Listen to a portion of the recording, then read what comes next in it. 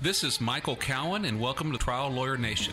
When the jury panel comes into the courtroom and the bailiff says, "All rise," I know we're here. And it doesn't matter who they are, nobody should be above the law. A lot of us talk about that, but you've actually done it. That's how you also maintain quality control over your practice. Yeah. That's a question I get asked a lot, and here's the answer. Welcome to the award-winning podcast Trial Lawyer Nation, your source to win bigger verdicts, get more cases, and manage your law firm. And now, here's your host, noteworthy author, sought-after speaker, and renowned trial lawyer, Michael Cowan. Today on Trial Lawyer Nation, we have Wayne Pollock. Wayne is an attorney who specializes in publicity. Is that right, Wayne? Yes, I like to say that I am an attorney focused on the court of public opinion. Okay, that's a much better way to put it than I put it. How are you doing today? Michael, I am doing fantastic. Thanks so much for having me. I'm a big fan of the podcast. I listen to it every episode, and every episode has great information for your listeners, and I hope I can continue that trend here. I appreciate it, and I think you will. So tell me about, what do you do exactly? You said you work in the court of public opinion. I am an attorney who helps other attorneys and their clients ethically, strategically, and proactively engage the court of public opinion. And I do that work to help those clients resolve their cases favorably. And I do that work to help the attorneys build their practices. Sometimes I come in as a consultant to law firms. Sometimes I come in as limited scope co-counsel to the actual clients. But the goal is to help clients resolve their cases favorably through the media and through outreach to the public in a way, again, it's ethical, strategic, and proactive. So the work that we do for other attorneys and for clients tends to blend media strategy with legal strategy, with ethics compliance, and with defamation avoidance. And I launched this firm, my firm, because I didn't see that kind of picture being to attorneys and clients. I often see attorneys and clients who are talking to the media in connection with active litigation, but they don't seem to have a strategy. They don't seem to be thinking about what's happening in court when they're saying things publicly. They certainly aren't always thinking about the ethics. And I've seen plenty of press releases where the PR firm or the law firm is clearly defaming the other side. So I saw a need in the market, and like you, Michael, I was a big law attorney, and I thought that my services could be used in a different way, and I launched my firm a couple years ago to do just that. That's interesting. I wish I'd met you a little more than 10 years ago. I actually was representing a state senator who got wrongfully charged with some criminal stuff. It was all over the news because there was a district attorney who had lost an election, and when he had just very little time left in his tenure, he indicted two judges who had signed warrants for his arrest before while he was the DA, a state senator, the vice president, the attorney general, on this wide-ranging conspiracy theory. And so because he also indicted Dick Cheney and Alberto Gonzalez, it was all over the news. And suddenly, here I am without a whole lot of media experience, getting quoted in CNN and Fox. And, it's you don't know what you're doing. It's a little scary. Well, it's a great point. It's scary for many attorneys because unlike our normal litigation practice or a normal litigation practice, there are no rules. There are literally no rules of evidence. There are no rules of procedure. It's somewhat of a, all every person for themselves. And that's difficult for attorneys to get used to. And obviously there are ethical rules and there are defamation rules, but in terms of how you engage the media and what you say, there's really no set of core practices that are established. So for many attorneys, going to the media is something that they are cautious to do. And what I try to encourage my clients, either the attorneys or their end clients, is that you have to be thinking about the court of public opinion and engaging the court of public opinion in today's day and age as part of your legal toolkit. Obviously, publicity and public relations plays a nice part in your firm's marketing, and we could talk about that later. But what attorneys need to realize is that in this era of social media, of online news, of things going viral, you have clients' reputations at risk, you have clients' legal cases that are at risk, depending on who is talking about the client, who is talking about the case and what they're saying. So it's an acquired skill for many attorneys. Some attorneys are naturals at it, but others it takes time. And I think attorneys are slowly starting to see just how important the court of public opinion is in connection with the court of law, because they often find that what happens in the court of public opinion impacts what happens in the court of law. That's interesting. Yeah, I had my two competing things of ego wanting to be on the TV, wanting to be quoted, and fear wanting to not cause harm to anybody, especially my client, while I was doing that. And then, of course, with the political client, you have to think about not just the case, but because the case we were gonna win that, but it was the ongoing political fallout. We have to make sure that when this case is dismissed, it was clearly dismissed because dismissing it was the right thing to do, not because there was a backroom deal or a new D came in and didn't have the guts to do it. So we really had to go above and beyond, showing that we were willing to try the case. We actually had to publicly say in court we were willing to try the case in the next 3 weeks because we didn't want a accusation that the new district attorney was part of the big conspiracy, for example. There's just a lot of considerations that. Because like I said, the case itself was not the issue in that case, because there was no way, it was all a fantasy. But the fallout for it, things get viral. People, for years, people will be saying, "Oh, this guy took a bribe," or this, it wasn't true. But we had to really watch how we handled the media part of it, if that makes any sense.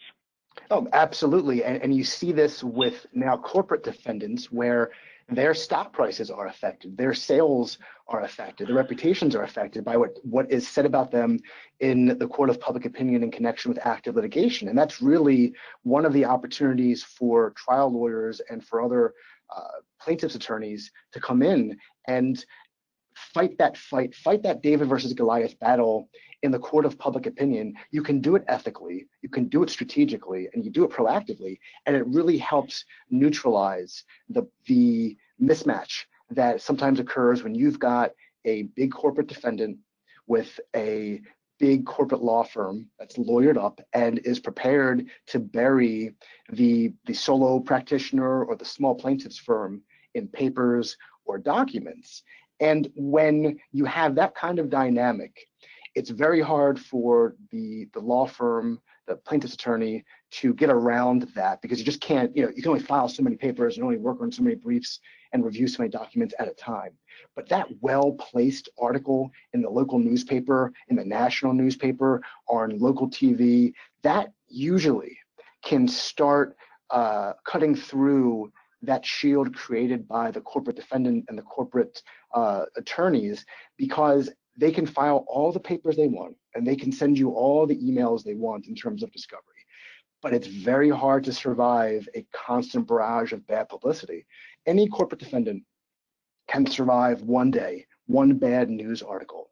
But as an attorney fighting that fight on the plaintiff side, if you're thinking about how to keep this story in the news, in the public conscience, in the court of public opinion, you slowly begin to chip away at that armor, because the defendants realize that people are reading the paper, people are reading online news, they're making decisions, and they're going to be affected by the negative connotations and the negative publicity that's being generated by the lawsuit.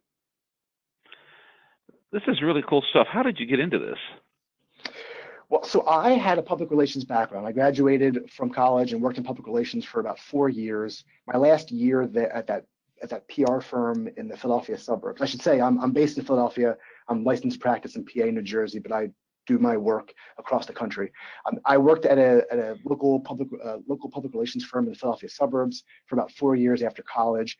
And one of my clients was Fox Rothschild, which is now the AmLaw 100 law firm, a regional Philadelphia law firm, just growing and growing. And that got me introduced into the legal area, the legal world, the practice of law, the business of law. So that inspired me to go to law school. And I graduated law school from Georgetown, went to work at a big law firm for 6.5 years as a litigation associate. And while I was at my big law firm for 6.5 years, I never stopped liking public relations, never stopped enjoying public relations.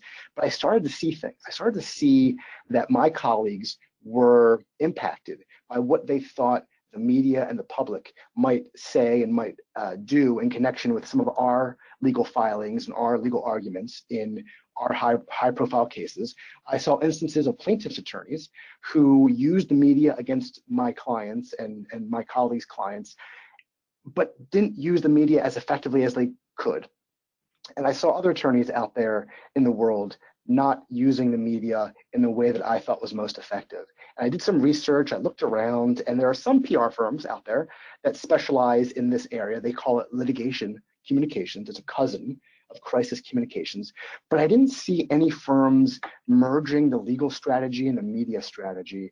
I didn't see any firms actively talking about how to comply ethically when it came to talking to the media on the part of attorneys. And I didn't see any firms that concerned themselves with defamation.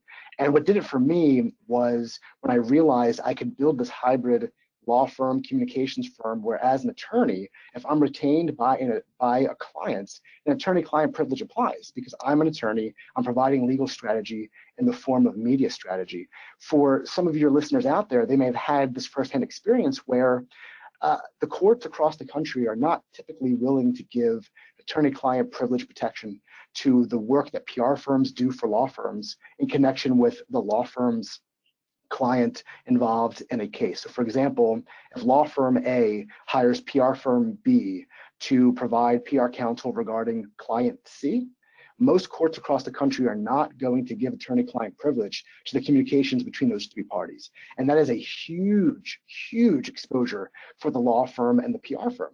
Because Michael, if you had an outside PR firm come in and help you try to prosecute a case and get that case to be high profile in the court of public opinion, and the defendants are able through discovery to get all your information, all correspondence, all documents regarding public relations efforts, they've now got a behind the scenes peek at your media strategy. And that could be a problem for you and your client. So the privilege issue is a huge problem when law firms hire outside PR firms. Once I realized that I could help get around that by serving as an attorney, the light bulb went off, and I said to myself, geez, I guess I'm just going to have to do this myself. And that was about 3 years ago. So I'd like to talk to you a little bit about, you've talked about winning your case in the court of public opinion. Can you tell us a little bit more about, how getting good press basically helps get a case resolved? Sure. And let me take a step back and let me define what I mean by the court of public opinion, because I think it's important here. And once we start talking about it, I think anyone listening to this, their light bulbs will go off over their heads because they'll see the opportunities in their individual cases. So when I'm doing this work for my clients, I define the court of public opinion as people who are not parties to a legal dispute, but whose perceptions of that dispute could impact how the dispute's resolved and how the litigant's reputation or prosperity could be affected. So again, a group of people who aren't parties to a case, but whose perceptions of the case could affect how the case is resolved and its impact on the reputation and prosperity of a litigant. So when you think about it like that, obviously the media is typically the first group because they carry the largest microphone, even in today's age with social media and online ability for us to create our own websites and distribute information ourselves. The media is still the biggest bullhorn. The members of the public, every member of the public is a would-be juror, potential juror someday. But you get beyond that and you think about, for example, the non-legal executives of an adversary. If you're thinking about how you as a plaintiff's attorney can help resolve a case for your client in the court of public opinion by getting publicity about that defendant, negative publicity about the defendant, positive publicity for your client and the case, you're really daring those non-legal executives to keep on pushing the case. You're basically daring them to say, oh, you think you can win this case with all this bad publicity in front of you?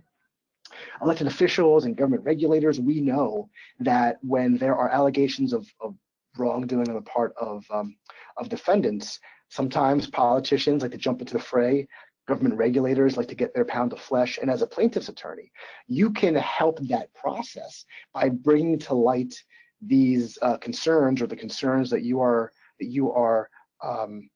raising in your case. Sometimes you have third-party advocacy organizations. I think one thing plaintiffs' attorneys don't do enough of is think about what advocacy organizations are out there that could piggyback on your case and piggyback on your client's cause and help you bring more publicity and bring the issue to light. So, for example, if you are representing a client in some kind of discrimination case, whether it's race or gender, you should be thinking about what organizations are out there that stand for this kind of equality, that stand for the attempts to remove discrimination in that particular area.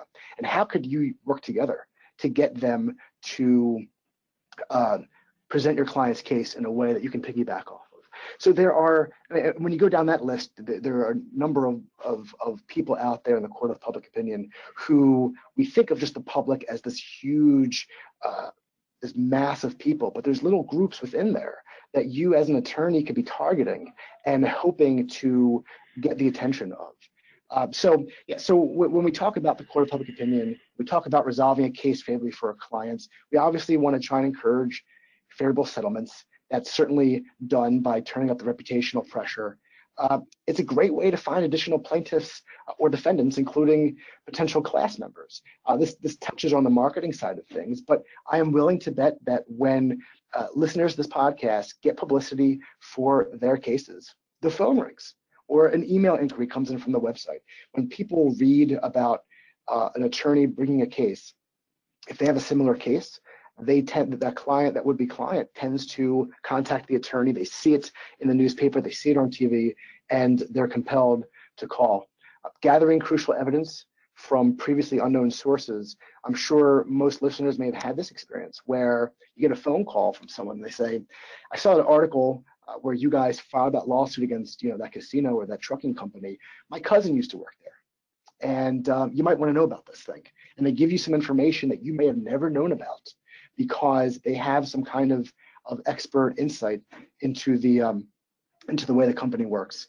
Or even a whistleblower. I mean, we've actually had cases where we were being lied to, and someone's come forward and told us the truth. Absolutely right. I mean, you have people who are willing to contact a law firm and give the attorney a perspective that he or she had no way of knowing, all because they saw a news article, they read about the case, and they feel compelled because they know something and they think they could help, especially if that person was wronged by that company. So and also engaging the public in discourse regarding certain issues of public policy. You think about the Me Too movement. The Me Too movement came about in large part a couple of years ago because of allegations that were made publicly about Harvey Weinstein, and that just that snowball.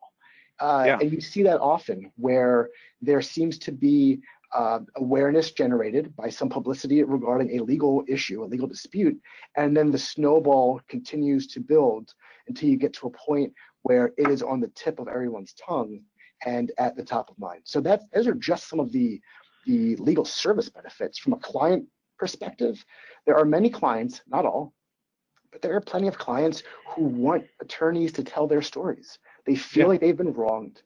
They don't want someone to suffer like they've suffered, and they want attorneys to tell their stories. And when an attorney does tell a client's story who wants their story told, obviously, ethically, you're going to want to have their permission before you do so. But you build a relationship with that client, and that client's going to be willing to give you referrals and hopefully testimonials and favorable online reviews, because you went to bat for that client in a way that most attorneys probably weren't willing to do because they weren't familiar with how to do it.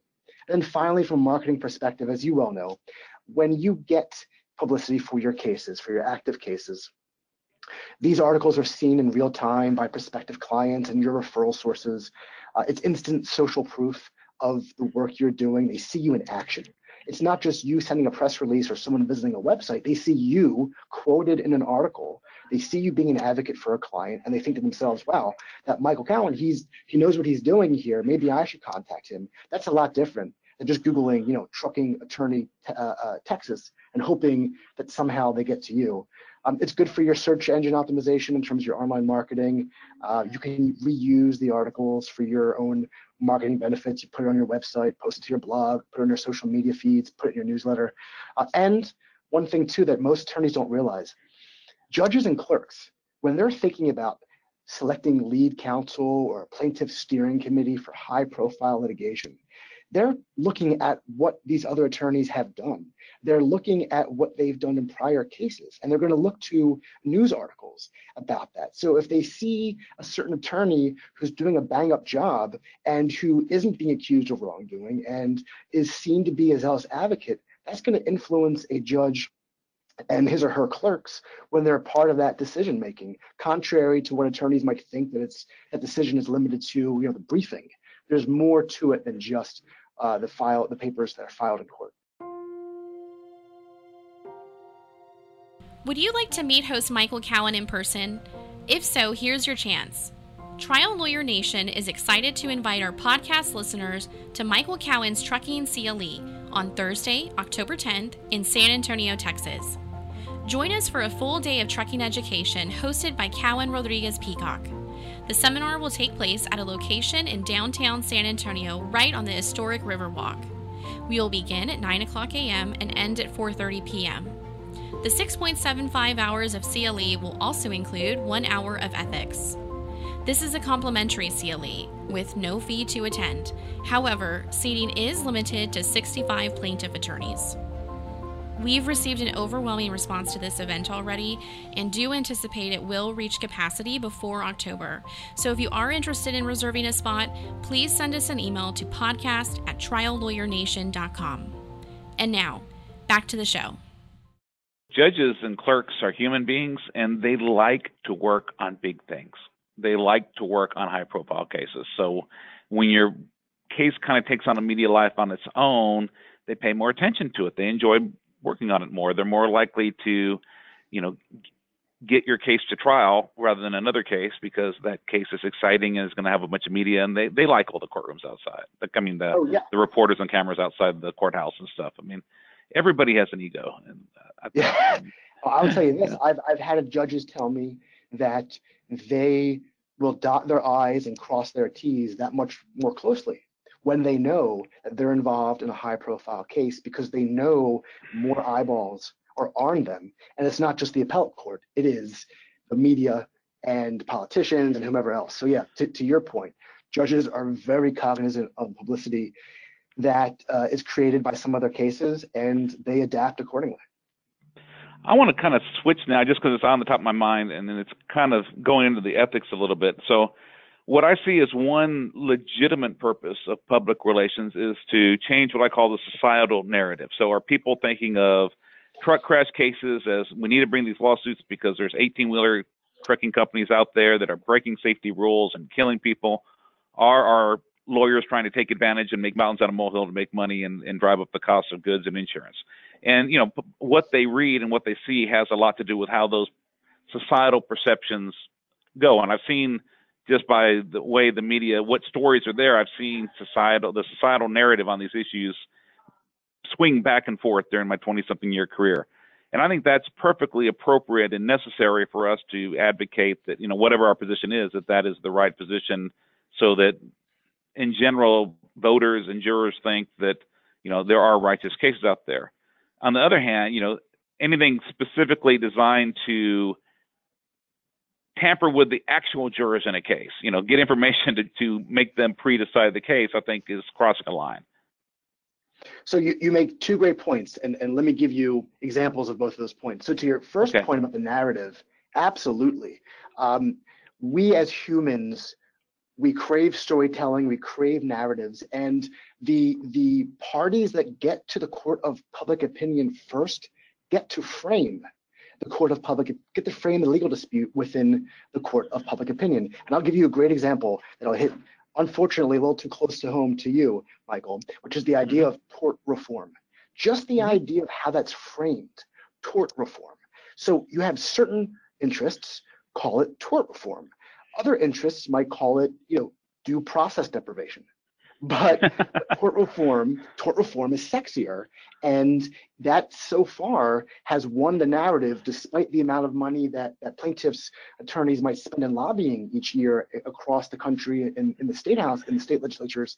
It's still a problem. When Obamacare, they're really good at getting stories about, medical costs are going up because of unnecessary defensive medicine, and every so often you'll see, caught on camera, people seeking, lawsuit money that are really walking and talking and doing fine, and they're faking it. I mean, you see those stories, and it's intentional because the other side's trying to change the social narrative. Absolutely. Another example would be when Obamacare was being debated, and the Republicans, specifically Sarah Palin, hopped on the idea of death panels. And that was pretty much made up out of thin air, but it stuck. And the idea that there was these death panels in Obamacare was difficult for Democrats to rebut because the visual was so strong. So absolutely, and that we can thank the cognitive bias known as anchoring. It's well known in psychology and persuasion that the first bit of information that we learn about something, whether it's a legal dispute, whether it's a negotiation over the price of a car, the first part of it, the first information we learn tends to have the greatest weight in the minds of humans. That's why we hear so much about the importance of a first impression. So when it comes to the court of public opinion, the reason why plaintiffs' attorneys actually have a structural advantage is because they go to the courthouse first, and reporters tend to report on the allegations in their complaints, in their court papers. They get to dictate the news cycle. It's a strategic advantage that most plaintiffs' attorneys get to enjoy. They don't always take advantage, but they can. So that's one. And then talking about ethics, the ethics are pretty clear across the country in that attorneys, this is Rule of Professional Conduct 3.6. This is the ABA model rule 3.6, where you're at, Michael, in Texas, it's 3.07, trial publicity. But the rule is basically that attorneys can't make statements that they know or reasonably should know will be made by means of public communication and have a substantial likelihood of materially prejudicing an adjudicative proceeding. And the Supreme Court of the U.S. Supreme Court has told us that we're concerned about impacting the jury deliberations. So right on point, Michael. These rules are designed to protect jurors' ability to deliberate a case and to protect a judge's ability to seat a jury for a case. And the good news for attorneys is that there are safe harbors that are large enough that you could drive a truck through.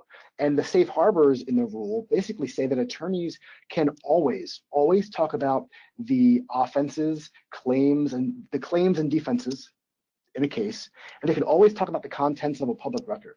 Those two safe harbors alone are probably enough for the vast majority of attorneys in terms of using the court of public opinion. If you just stuck to what you're alleging in a complaint and the contents of the court papers that are filed on the docket or public records in terms of government papers or news reports, you're going to be fine. But the issue that attorneys run into when it comes to the ethical rules is the inadmissible evidence. You cannot, as an attorney, talk outside of court about evidence that you reasonably should know will not be admitted. And that goes into your point about the concern for throwing a monkey wrench into jury deliberations. If you steer clear of that inadmissible evidence, if you steer clear, as you'll see in the rules here, if you steer clear of talking about information that might not be admitted, such as statements or confessions or physical evidence or test results or examination results, you'll be fine. So yeah, the rules strike that balance, and I think that attorneys don't understand actually how bullish the ethical rules are about going to the media. They just assume ethical rules restrict them from talking about their cases. If anything, the rules are pretty relaxed in terms of what you can say up to a point, up till you start talking about inadmissible evidence. And obviously you can't just make crap up. That's not true either. Yeah, I mean, so yeah, you could see that being an issue in some cases, but remember, if you're signing your court papers, you're going to have local rules regarding you signing your court papers and doing so in good faith and making meritorious claims. So I would think that if you're making stuff up in your court papers, then the ethical rules in terms of talking to the media might be the least of your concerns after opposing counsel and your state bar get through with you. Yeah. Well, I have another issue that I wanted to ask you about. So, as much as public opinion in general can be on your side, there are a lot of a-holes online that will attack a client unjustly, no matter how just the case is.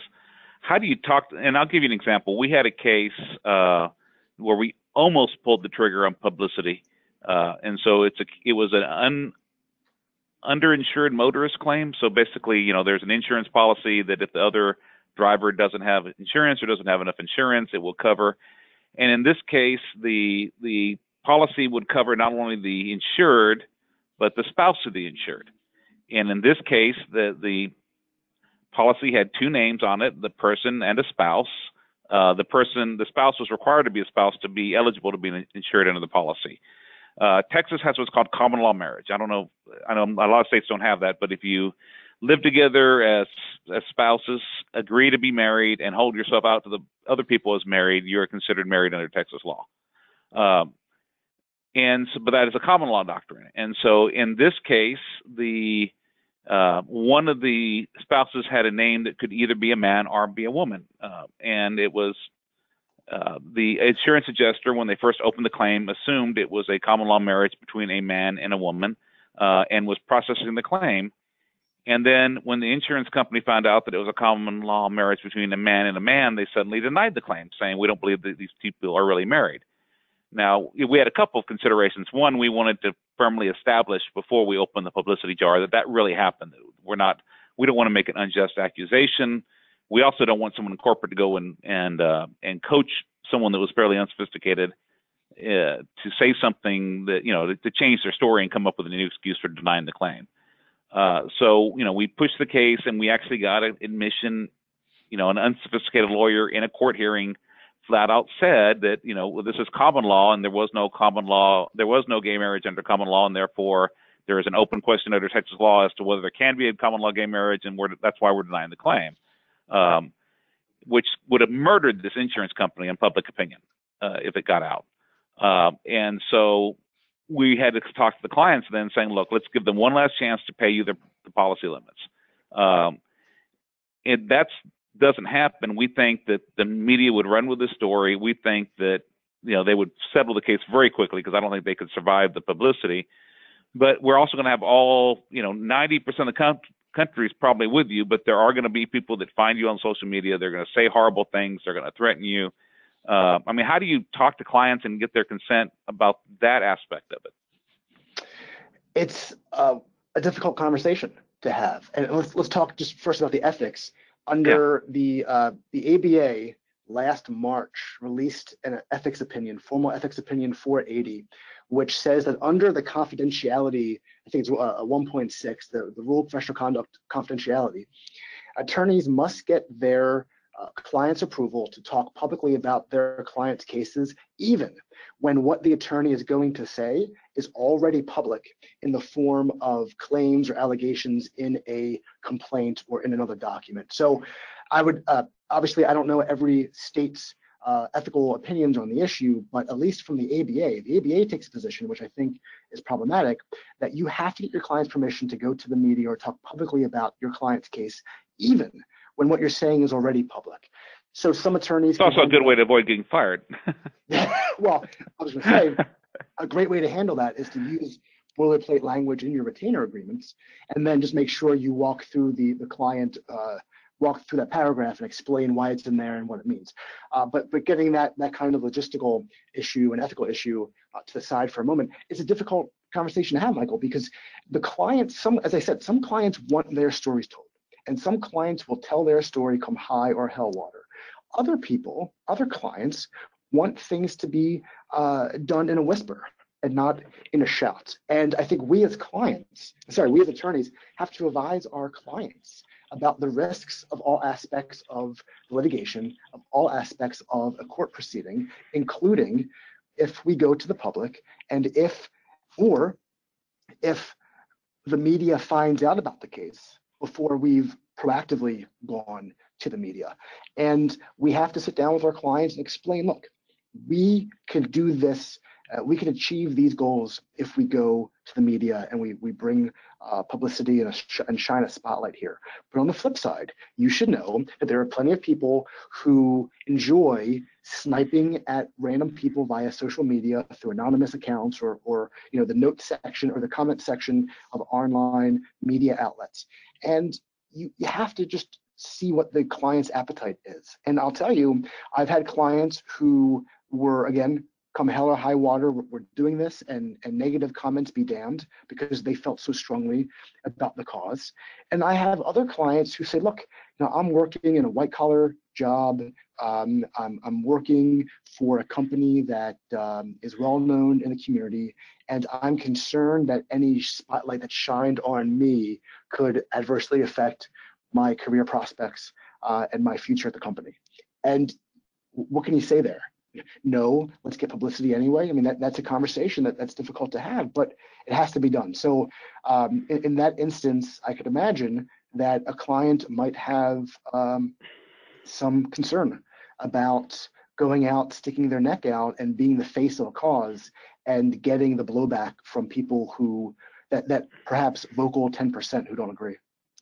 I think you're absolutely right. And I think, there are different considerations. Like most of my personal injury clients would love the publicity, to be honest with you. I mean, again, people like to feel important. They like to be some part of something big. I think a lot of times, maybe in the employment law context, I mean, people might not necessarily want to let prospective employers know that they filed a claim because despite whatever the law is, I mean, a lot of employers, will find a way not to hire people that have made the claim, even though the claim was righteous, because they're so risk averse. Yeah, look no further than some of the recent gender discrimination cases in the legal industry against big law firms. You have many of the plaintiffs in those cases are going by Jane Doe. They're going by they're anonymous because they have a concern that should they be outed, it will affect their career prospects. And I would hope the stigma is coming off of that type of legal issue and that kind of legal dispute. But I'm sure there are law firms that would say, well, look, this would-be partner or this would-be associate is talented, but she also brought a claim against this big law firm, and I'm not sure that we want to go there. Right. And yeah, unfortunately, part of the blowback of the Me Too movement is people are using it as almost as an excuse to discriminate, saying, well, I can't mentor a female because then if I have lunch with her, I might be falsely accused. And yeah, right. The fact is, I think with 99.9% of female professionals, I think the line is drawn. They put up with a lot of crap they shouldn't have to put up with. I don't see a lot of claims being made that aren't. Yeah. People, the pain to the woman in making the claim is usually much worse than any benefit. So I don't think that's real. But I mean, the perception's out there, and I think it's unfortunately part of the blowback. Yeah. So let's kind of get back to this. So let's say someone decides, hey, I've got a case. The media, well, first of all, how do you figure out whether the media might be interested in your case? Whether this is something you can get into the court of public opinion? Yeah, well, it's a good question to ask, and not every legal dispute is newsworthy. And the challenge as an attorney who's seeking publicity for a case is determining, is it worthwhile to go to bat for the media? Is it worthwhile to hold a press conference to announce the filing of this case? There are very few things worse in life in terms of the media than holding a press conference for which nobody shows up. That is not a good day for anybody involved in that endeavor. So usually there are a core, half dozen or so things that will shape whether a case is newsworthy or not. Number one is typically if the case concerns a high-profile event or an already publicized event. So for example, if you're bringing a civil action in connection with some criminal wrongdoing that's already been publicized, or you have prior news coverage of some kind of dispute that has now evolved to a legal dispute, certainly that might be the kind of case that's going to get publicity. If prominent parties are involved, such as governments, government officials, business executives, celebrities, that kind of story is often picked up by the news media outlets. If it contains sensational, unusual, or horrifying facts, remember many, many years ago, the hot coffee McDonald's case, that's a pretty basic case, but the fact that someone would dare allege that their coffee was too hot, it gave a spin to that case that just took off. It has a compelling human face. Perhaps it's indicative of a trend. So like your uninsured motorist case. I mean, that could have been a case that was highlighted by the media because it was a trend or it had a human face, someone who was common law married to another person of the same gender. And you have an insurance company not willing to grant coverage or cover some kind of incidents. That applies to many, many people across the country. That could be the type of thing that's picked up by the media. And sometimes you have things that have cases that have a broader societal or public policy implication running through it, just like, again, that uninsured motorist case. So you as an attorney need to be thinking about what the case, how you can frame a case in the court of public opinion, how you can frame it to the media. And one of the great things about going to the media and engaging the court of public opinion is that if you're a solo or a small law firm, you could certainly do this yourself. I wouldn't encourage you to do more of the advanced things, but in terms of notifying the media about cases that you're about to file or handling a phone call from a reporter who finds one of your cases, that is something that most small law firms can handle on their own if they don't have the budget to hire outside PR people. But on the flip side, you have to know how to frame and translate the legal dispute for reporters. One thing that I see done poorly time and time again by attorneys is that they don't understand how to translate what's in their 10, 20, 50, 80-page complaint into plain English, non-legalese that can be understood by a reporter and thus properly conveyed by a reporter or other third party to the public. So part of that is decoding and breaking down your legal terms and your legal claims into more easily digestible fragments. But it's also important to frame and to give context for the claims. So you'll often find when it comes to working with the media, they're more concerned about the facts than they are the legal claims. If you're talking to a legal trade publication or maybe a business publication, they might be interested if you've got some novel theories of law that you're trying to push for the first time, especially if it could interfere or impact that publication's industry and its readers. But for general news, general media outlets, they're more concerned about the facts. And the facts are what's interesting. So you as an attorney need to be thinking, how do I decode these facts? How do I make it clear that when I say that there are claims of negligence or a breach of contract or some kind of gross negligence, what am I actually saying? What did they do wrong? And beyond that, how do you frame a case in a way that's most compelling? So we just discussed the common law marriage case that you had. And one way to describe it is an insurance company giving benefits to same-sex couples. All right, well that's okay. That's semi-sexy, but can you frame it a little bit more in a way that comes across as the media being unable to resist? How can you frame that? Insurance company treating same-sex couples like it's the 1950s, or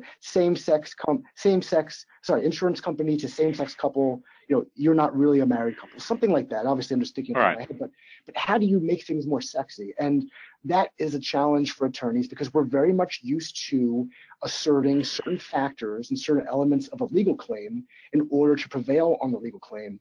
We don't always think about the facts that are going into those elements and how to translate them and frame them.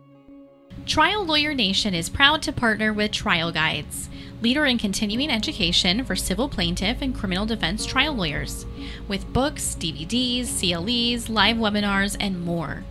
Visit trialguides.com and use code TLN19 at checkout to receive our exclusive podcast discount on any Trial Guides products. That's TLN for Trial Lawyer Nation and the number 19. Discount expires December 31st, 2019. And now, back to the show. And so how does one then, okay, you decide, okay, I've got a case, this is a case that may be good for the media, there may be interest. How do I get them to talk about it? Sure. So the first thing you have to do is be proactive. I like to say that when it comes to new cases being filed or newsworthy developments in cases coming about, those instances are needles in a haystack for reporters. Think about Pacer. Pacer is not Google. You can't just search, gender discrimination, Dallas Mavericks, and find a lawsuit alleging that happened. It's just not how it works. And good luck doing anything with most state court e-filing or docket systems.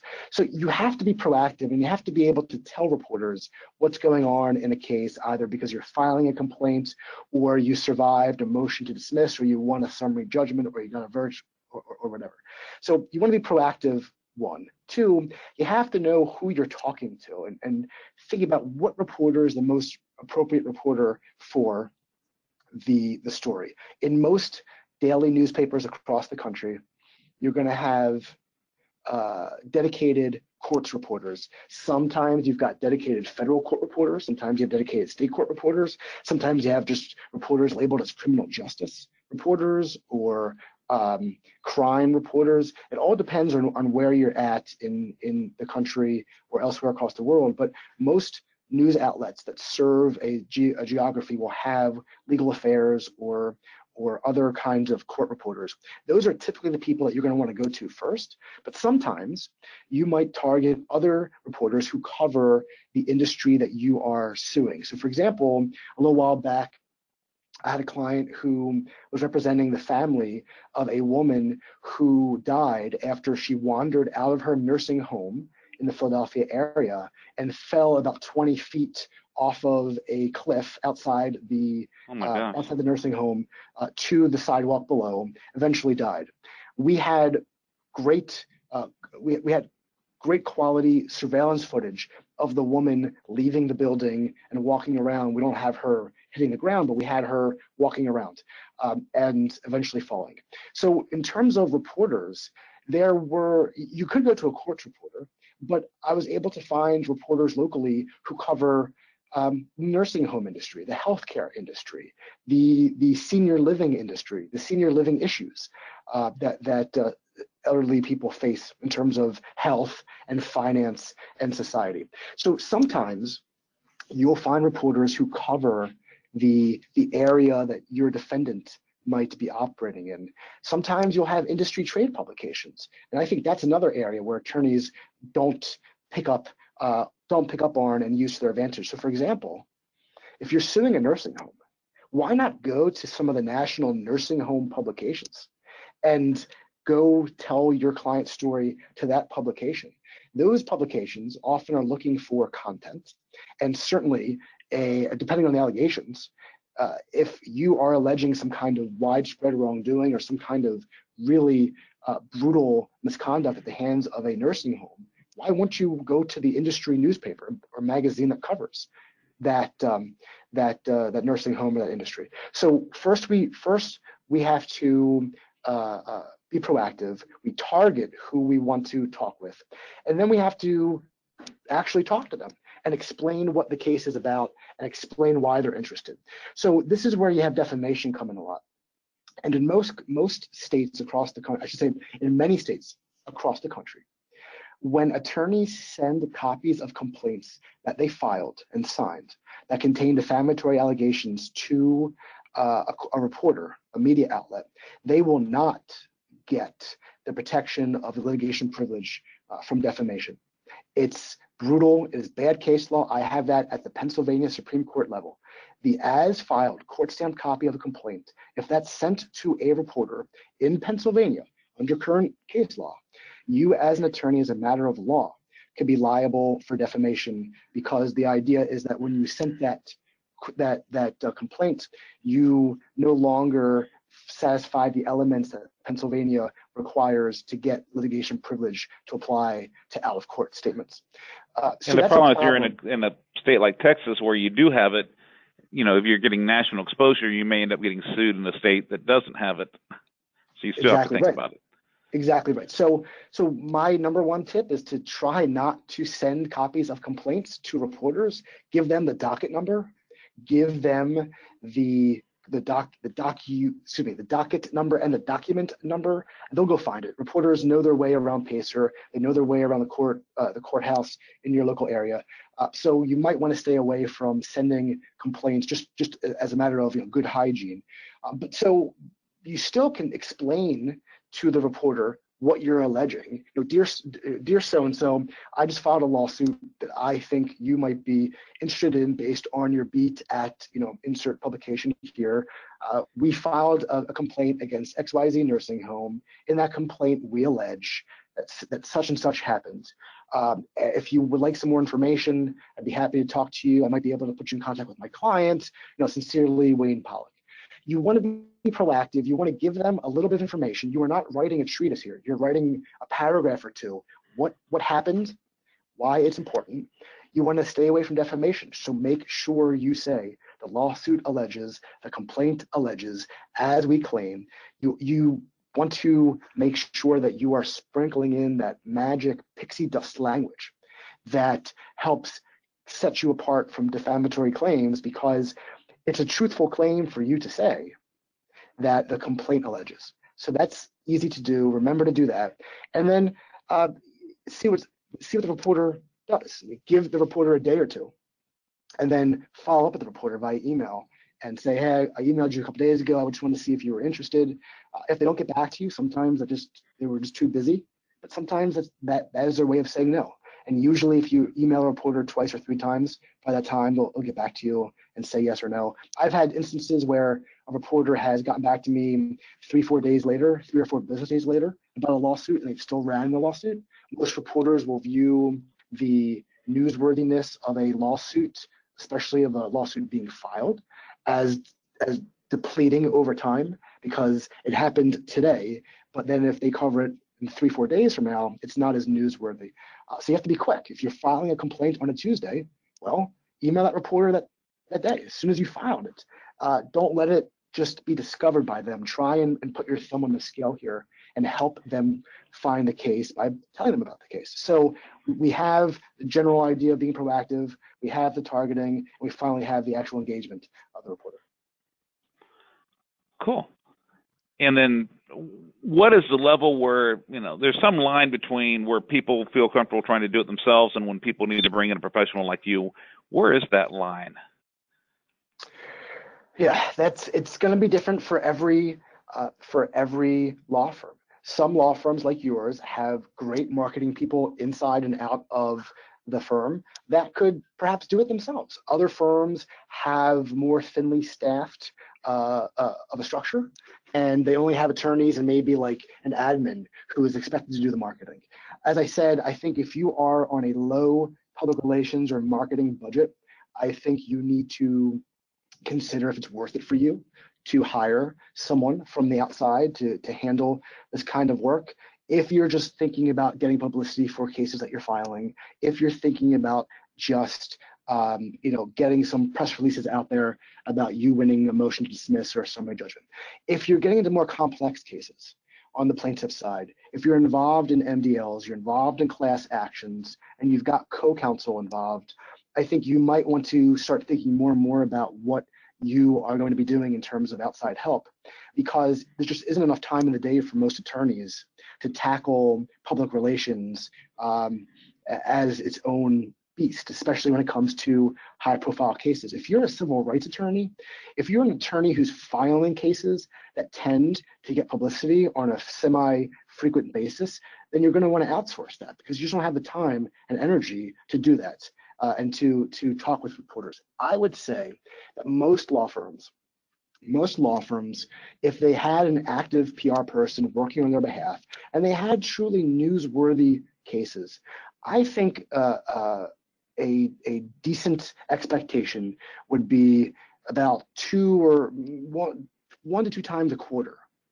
You can expect publicity for a case that you filed. Again, if you have the right type of cases. There are some law firms that I work with where it's once a quarter or once every 6 months.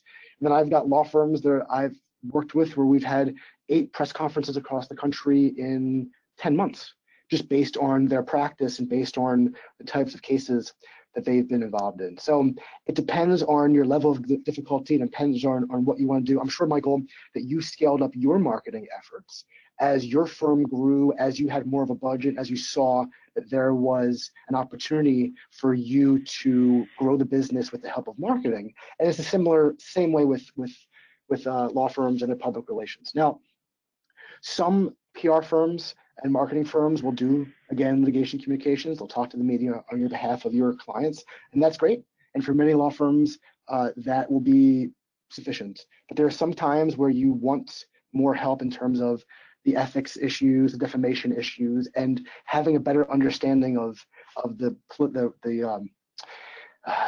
way that media strategy and legal strategy play off each other. And if that's the case, you might want to think about going to someone who's more of an expert with more specialized expertise in that area. Yeah, because there are some lessons. I've been sued twice for defamation. Wouldn't change anything I said, but it's just part of doing high-profile cases is sometimes they try to silence you, and you definitely have to, getting advice and help on the front end is a better idea than having to deal with it in a lawsuit on the back end or a grievance on the back end. I got a couple more questions. Go ahead. I was going to add, Michael, that one thing too is that sometimes PR firms don't want to get into active litigation. Many PR firms will not get into active litigation because they just don't understand it, and they'll do crisis communications. So if the client of a PR firm has some kind of fire or has some kind of accident, they'll hop in there with the crisis response. But for many PR firms, active litigation, they've been taught by lawyers they've worked with to never talk about active litigation. We see this on the corporate defense side all the time, where they'll say, we don't comment on pending litigation.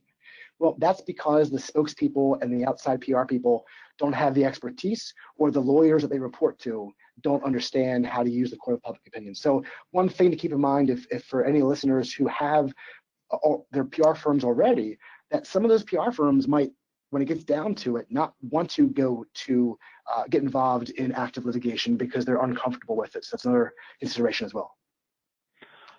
Okay. One other question I have is the scariest thing for me when I'm dealing with a reporter is they always want to talk to my client. How do you deal with that? It scares that, there's no rules of evidence. You don't know what their agenda is going to be. You don't know for sure whether that's a good idea or not. I usually don't let them, but I'm just asking what you think about that. We as attorneys are funny people for a number of reasons. We will prep a client out the wazoo for a deposition session or for a day of trial testimony. And then we will sometimes arrange an interview with a client and get on the phone 2 minutes before, an interview with a media outlet and get on the phone 2 minutes before and just see if they're okay. I think that's laughable. I would treat an interview with a client as a mini deposition or as a mini trial session, and I would prepare them. I would spend an hour, maybe 2, walking through the claims, walking through the case, and doing a little bit of mock interviewing. So on one hand, I do think if a client wants to talk about their case, I think attorneys ethically should allow them to do so if, upon further reflection, the clients and the attorneys understand and agree that there could be something gained by talking to the media and telling the client's story. On the other hand, once that decision's been made, the attorney needs to prep the client. And we're not talking, showing documents and showing medical records like you might do for a deposition prep, but I mean, just walking the client through what they can expect during this interview, what kinds of questions the reporter might ask, what kinds of key themes and key points we want to get out about the case, about the claims. And this is a great example, Michael, where you might want to bring in outside help to help prep a client for a media interview, because that's not something most attorneys will be able to do just based on their normal legal practice. So I'm fine with it. I think there are times where it's appropriate and effective, but you can't let the client go in there unprepared. I think you are just courting disaster if you do.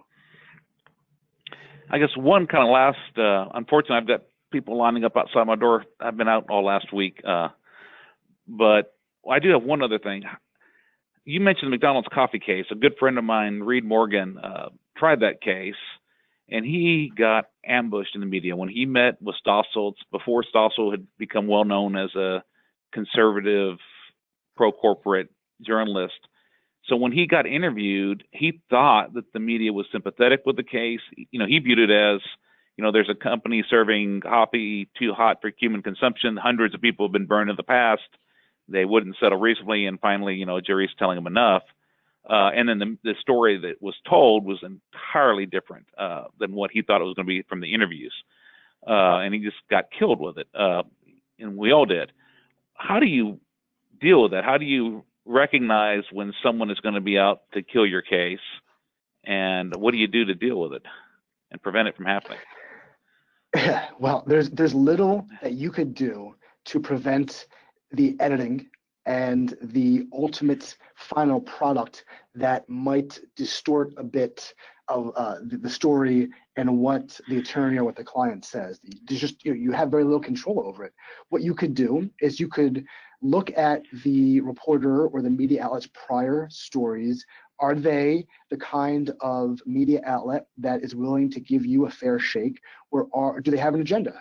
Is their goal to, string you out and hang you up to dry because they want to send a message and they want great ratings, and great ratings or great online viewers come from making someone look bad. So you do your homework to the extent possible, and if you decide that you want to take the interview and you decide that you want to go on and tell the story, you have to keep in the back of your mind the idea that this person might be trying to screw me. And you have to, again, prepare and frame the case and frame the messages that you want to get out about the case in a way that will be difficult for the for the media outlet to distort. Now, right. Many years ago, that would have been all you could do. But in this current age of websites and social media, you should certainly be thinking about a rebuttal if you end up being on the receiving end of what you might call a hatchet job. You should be thinking about, how can I rebut in the court of public opinion after the story has come out? Can I post a transcript of the entire interview, if possible? Can I post the entire video, the video of the entire interview, if possible? Can I give my side of the story and explain how I think I was screwed by this reporter? Can I, will the media outlet allow me to respond or rebut? If it's a newspaper, can I write an op-ed? Can I have an editorial board meeting? Can I meet with the reporter again? There are things that you might be able to do now with technology that you probably couldn't do when McDonald's coffee case came out. But you have to be thinking, if you've prepared, if you think you've done what you could have done to have an effective interview that was favorable to you and your client, and you still feel that you've gotten screwed, what are the steps you could take after to tell your story in a way that will win back the public, win back any referral sources who may have been rubbed the wrong way, win back prospective clients, your peers, et cetera, et cetera. Thank you. This has been really interesting. I'm sorry I've kind of got to wrap it up, but I know we could probably go on for hours. But if one of our listeners wants to learn more, first of all, is there a way, do you have a website or anything where people could learn more about you and what you do and about this area? And then two, if someone does want to talk to you or contact you, how do they get a hold of you?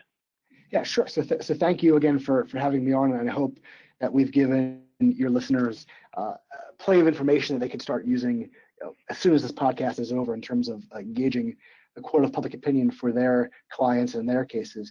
My firm's name is Copo Strategies, COPO. It stands for Court of Public Opinion. So www.copostrategies.com.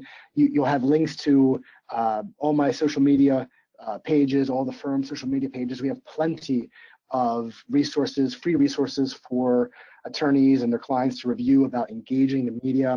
We've got some free guides that you could download about mistakes lawyers make when they talk to the media. We have an infographic that provides attorneys with a script whenever a reporter calls them, a script they could use each and every time to respond to the reporter, no matter what the question is. Copastrategies.com, they can get a hold of me that way. And if anyone here wants to chat, just please reach out. Let me know you heard Michael and I's conversation on Trial Lawyer Nation.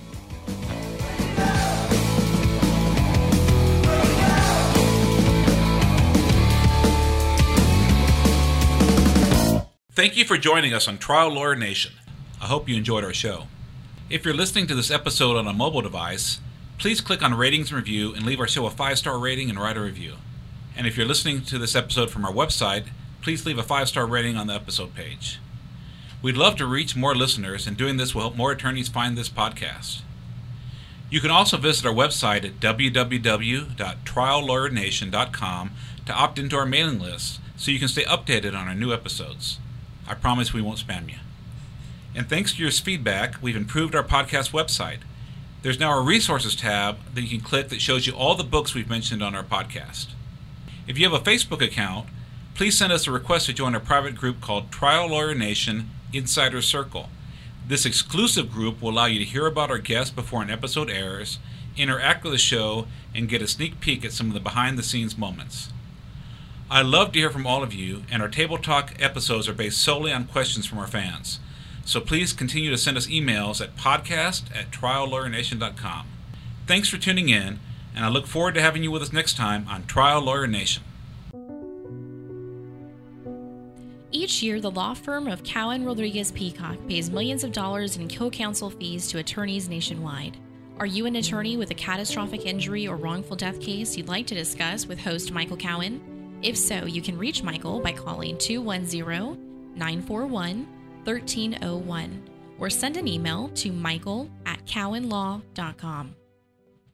We look forward to talking with you again soon as we continue to explore powerful insights from our amazing host and remarkable guests here on Trial Lawyer Nation.